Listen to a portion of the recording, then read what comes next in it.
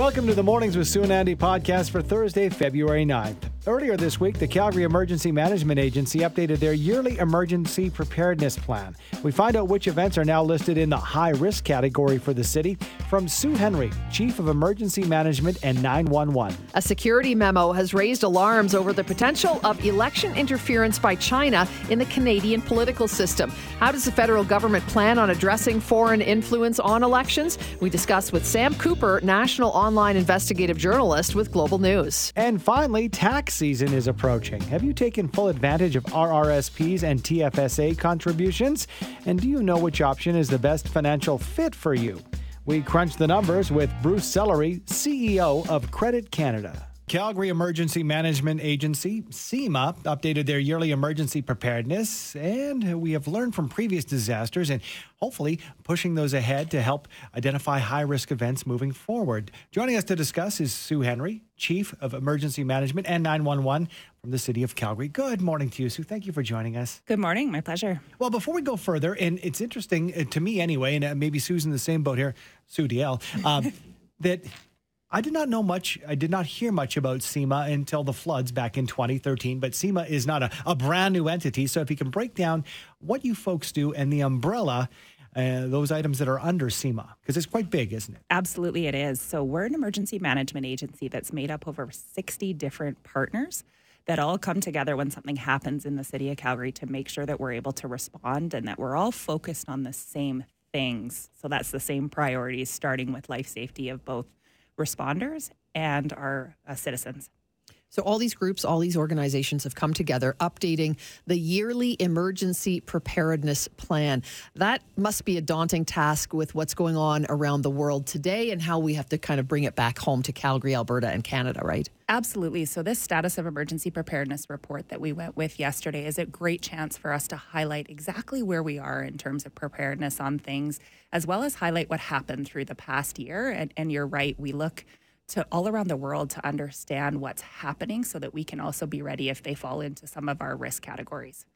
How broad is the list that you folks look at, Sue, as far as potential disasters identified by CEMA in the report in emergency preparedness? Can you give us some examples and what might be new this time out this year? Absolutely. So we analyzed 65 different risks for the city of Calgary, categorized those risks based on the impact, the probability, and what might happen in the city of Calgary given all of the mitigation that's in place for them. We ended up with 16 high risks, and there isn't anything new. The risks just move around depending on the current context. So you'll see this year we elevated 3 different risks into the high risk category to give us a total of 16 high risks that help us focus the planning. What are the 3 new high risks? Can you kind of break those down for us? You bet. So we have civil disobedience. We have pandemic, which won't be a surprise to anybody that is that's listening to us this morning, as well as a dam breach on the Elbow River. Okay. Interesting. When we say civil disobedience, what does that look like in the city of Calgary? So, for example, how would things set up to be a potential hazard for civil disobedience? I don't think on a Thursday like today we'd see unrest or gatherings in huge masses in the downtown core. So what sort of items are triggers for that? Absolutely. Our Calgary Police Service is the lead for all of our police and security threats, which civil disobedience falls under one of those pieces. And it's really looking at the context of the rest of the world and how we're seeing these types of events increase and knowing that there is a chance that that could happen here, and we need to plan and prepare and be ready for if that does occur. So would we be looking at things like the January 6th riot in the U.S., as well as the trucker convoy rally in front of Parliament Hill in Canada, those sort of things in terms of, we look at those happening elsewhere. What happens if something like that goes on here? Absolutely. Okay. Makes sense. Let's talk about that Glenmore Dam breaking. That's kind of fascinating to me. So, obviously, we can picture sort of what might happen, but how do you sort of prepare for fallout from that as a potential disaster? So the dam is a great example of how this risk assessment works. So that has been upgraded to a high risk because of the potential impact. If you'll remember, the gates were raised on the dam, which creates more storage capacity in the dam. So what that means is if we ever had a problem, and I'll be really clear, our dams are very, very safe in the Calgary area, it would mean a larger impact downstream to both people and to the economy. So that gives us where that risk rating comes into play. we've done a great deal of work around flooding and around preparedness for flooding. And that's everything from exercises to structural mitigation to making sure our communities are prepared with insurance. When you mentioned this, what came to mind for me also when you mentioned the dam, I mean, we're not the only city or region with a dam. Does does our local organization collaborate with different countries or different cities to see how they deal with different things and different threats that they're looking at and examining? We do. We have multiple different connections in with other cities. We're very connected to their emergency management agencies, as well as we have an incredible team in river engineering that works with all of our partners to make sure that we are ready for things and learning from events in different communities. Let's talk about how we as residents might prepare for whatever might be to come. Are there sort of some steps we need to do or things that we should keep at home? What are your thoughts on that? There are definitely some things that every Calgarian can do. The first thing is make sure you have insurance. Make sure that you've taken the time to get homeowners insurance if something is to happen. Make sure you have a plan. Make sure you have a 72-hour kit and you know where you would go and what you would do if something happened, especially if your family was in different places when something occurred.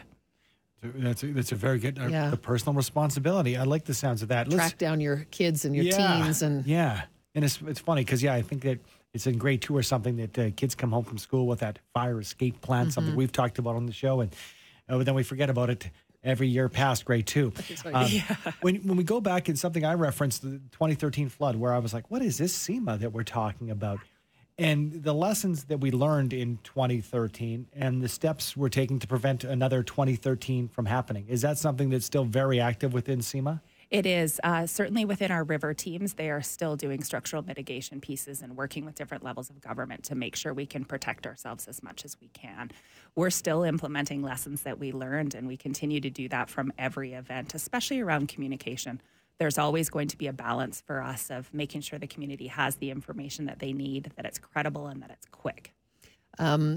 Somebody's asking, you forgot to ask how prepared we need to be for a zombie outbreak with The Last of Us being so popular.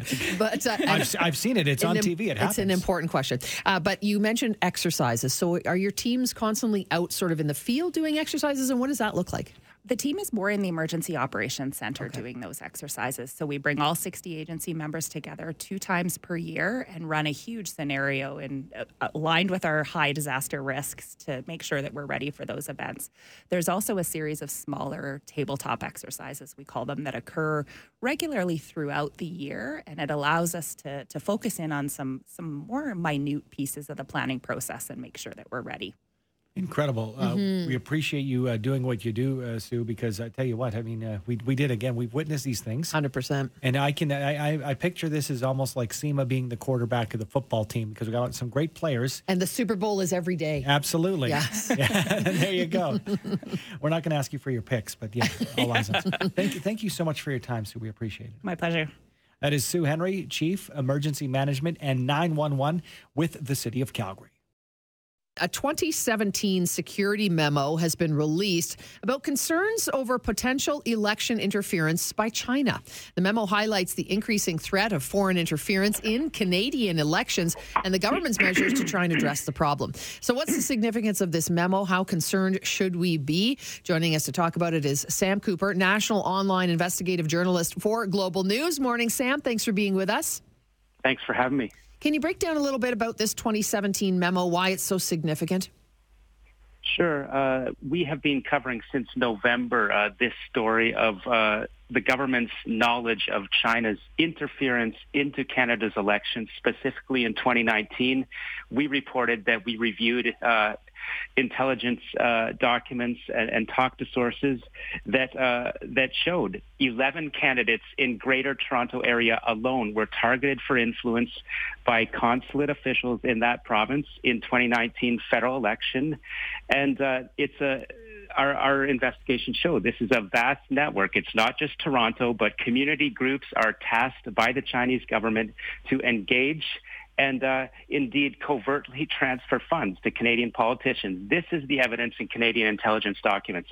So to the June 2017 memo, I reviewed documentation from the Privy Council office. This is a high-level Canadian government institution with an intelligence function to warn the Prime Minister and appropriate cabinet members of national security issues. And so the document I reviewed says that a memo was prepared for the Prime Minister's office, indeed directed to the Prime Minister, and at the request of his Chief of Staff, Katie Telford, in June 2017, we reviewed what is a draft memo, and the Prime Minister's office has not acknowledged receiving it. That's an important point to understand, but the document speaks for itself in my review. It says that intelligence has evidence that China is supporting Canadian politicians running for office. It goes on to say it's well documented that China foreign-influenced espionage is targeting Canadian officials and unelected officials, and this is well evidenced. Other allegations in the memo prepared for the Prime Minister are that China is aware that the politicians it strategically wants to engage in Canada are being scrutinized for potential conflicts of interest, the quote said, and so China is using community groups to engage with these Canadian targeted politicians. So really, when I boil it all down, what this means is our earlier report said that from 2020 onward, senior government officials are warned of this election interference. This memo takes that timeline back to June 2017. And I'll end my answer on this question right here.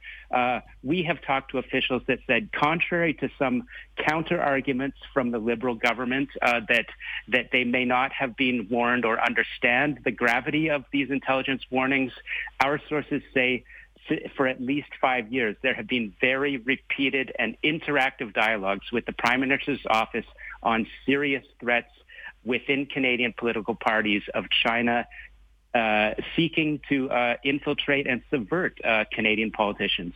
Just before we let you go, we're tight for time, Sam. How the heck is this, going undercover to a certain extent for almost 6 years?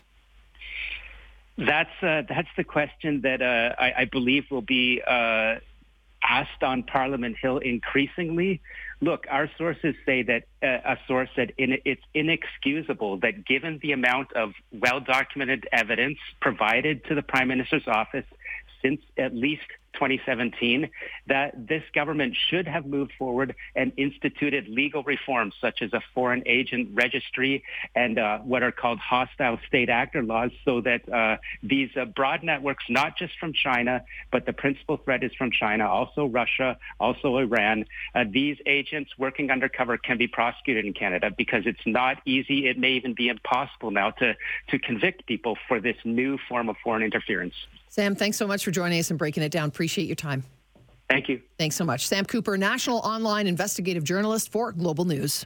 It's time to catch up with, I'm going to say this, and he might blush, one of our favorite guests, Bruce Sellery. For sure. And Bruce Sellery, of course, CEO of Credit Canada. Before we get down to business, because you're all about the business, Bruce, I want to welcome you to QR Calgary Talk on FM. Let's hear how you sound on FM. I have been doing some vocal exercises to add an additional layer of resonance given the significant move in the way our listeners consume our voices. I did not think you could sound any better, but here you are. I thank you. Yeah. Well, let's get to something that you know a little bit about. And by that, I mean a lot more than Sue and myself. RRSPs, TFAs, WTF. All these different letters, and it can be confusing. We want to maximize our money. That's why we talk with you. But you might want to know what is best for you, where to put your money. So where do we start, Bruce, this tax season? Yes. So first of all, both of these acronyms allude to a container. It's just a container. And a lot of people will say like, oh, I got to invest my TFSA. The nuance there is it's just a container, and both those containers can contain lots of different things. So you can put stocks in there and mutual funds in there and ETFs in there. And where there is a choice to be made is which container do you focus on for what? And the primary purpose for an RRSP is retirement savings. For a TFSA, you can save for anything in there. So that's probably the most important distinction, is that they were designed in a different way. And the way an RRSP works is you defer tax into the future. And the idea is when you retire, you won't have your employment income. Your income will be lower and you will drop into a lower tax bracket. So that's why deferral makes sense. Tax-free savings account, you put after-tax money in there. You've already paid the tax. It's not the money that goes in there is not tax-free. What's tax-free is the gain. So they're different. I think if you looked at the math strictly, they'd be about the same. It depends on what you are saving for. Yeah, I remember many years ago, my financial guy said, hey, one of my kids needs braces. Start a TFSA for that specifically. So, I mean, they can have many different reasons, right? And different uses and purposes. Can your TFSA just stay in place, though, and gain interest for you as the years go by, like an RRSP? Yeah, you just leave the thing in there, the stuff in there, whatever it is, and it compounds magically. You also, with that return, you don't pay tax on it. Whereas with an RRSP, you will pay tax on withdrawal, because in that moment, it becomes income. So a lot of people are like, oh, I'll give you what I do. So if it's for retirement, and 'tis the season, so if it's for retirement, I say start with the RRSP. And then there's a couple of exceptions, but start with the RRSP. It's what it was designed for. And it has a much, much higher limit. So it depends on your tax bracket and how much you're saving. But an RRSP, you can save almost 30 grand. There's almost 30 grand in contribution room there. TFSA is limited at around 6. So, maybe for some people 6 is a big stretch, but for other people, they want to save more for retirement than just 6. The RRSP is going to be critical. The other benefit to an RRSP is its inflexibility, which is infuriating and super helpful. Because if you withdraw from an RRSP, you're paying a massive withholding tax and people get super upset. But that's helpful. It was designed that way for a reason, because our 30-year-old self is trying to do what's best for our 70-year-old self. And yet they don't wanna, because they have a car repair or some other thing that they want that money for. And it's harder to get the money out from an RRSP. Bruce, I've learned over the past number of years a couple of things that I didn't think were, businesses are businesses, but, wanting our money in different ways. For example, university is a business, and the banks it's an institution, but it is a business. For example, I was there a few weeks ago because I thought, well, I can get a lower interest rate with one of the products and maximize things because I've listened to you and consolidate. Yes. And when I was there, they said, well, what you should be doing is getting a $20,000 RSP loan, because then you can, and I said, oh, okay. And then I realized, it's a product, and they might not exactly be looking out for my best interest, because somebody, namely Andrew Schultz, will be on the hook for $20,000, even though I get kind of a kickback. When do I know, or when do you think it's a good idea to take a loan out to invest in one of these products to get the tax benefits? Is it ever a good time? There can be, and I write about this in my book, but here's the simple rule for me is don't take on debt you don't need to take on, because the bank certainly is making margin on that. So the math can work. It's not that it can't work. But here's what I would rather people do. Set themselves up so this coming year, you don't need the loan. So you automate that RRSP withdrawal every single time you get paid, whether it's a traditional paycheck or you're a gig worker and you have to manually take 20% of that check and hide it away. But I'm a bigger fan for setting yourselves up so that this is a habit, it is sustainable, and you can just do it over the course of time without requiring a loan. Okay, and kind of on that note, money's tight. So how do we find the money to contribute? And if we do even set it up like you're talking about, how much makes a difference? Like if I do $5 a paycheck, it's not going to, yes, it's better than nothing, but it's not going to do much. Yeah, it's not going to do much, but it is better than nothing. And I think what we know about people who get a handle on their money is they have habits. It boils down to habits. We've talked about habits before. So if $5 is what gets the habit started, that is for sure better than nothing. I think setting this money aside is way harder than this. It's a cliche warning here, paying yourself first. Because when all of my stuff is automated. So it departs. It leaves my bank account. I don't even think about it. And then you deal with the problem of being like, oh my God, I don't have enough money to do all these other things. But you've paid yourself first. And especially in these times with interest rates and inflation, it's brutally tough to do. But that's what the magic is, because you can't hope that you'll have money left over. There's going to be no money left over. You're going to spend it because life is so expensive. So you have to look at your cash flow and say, geez, could I make $500 work?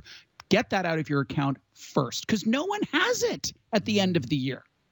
That's a good point. Yeah, we wait and maybe it's January we don't have it 1st. Yeah. But you talk about paying yourself first, Bruce, and I've heard that before. I've heard that line from many people in your field and people a lot smarter than I am.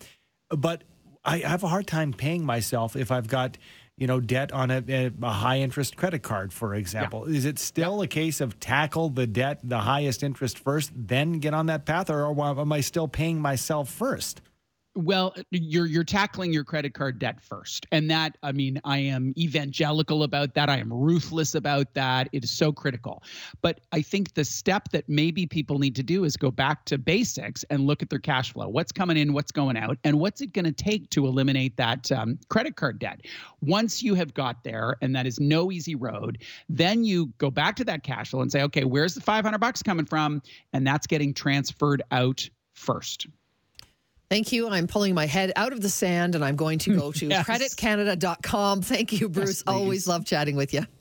Great to talk to you. And you both sound amazing. My God. Thank you. Appreciate it. You can come back anytime. That is Bruce Sellery, CEO of Credit Canada. Again, creditcanada.com. And you can go to his website as well, moolala.ca.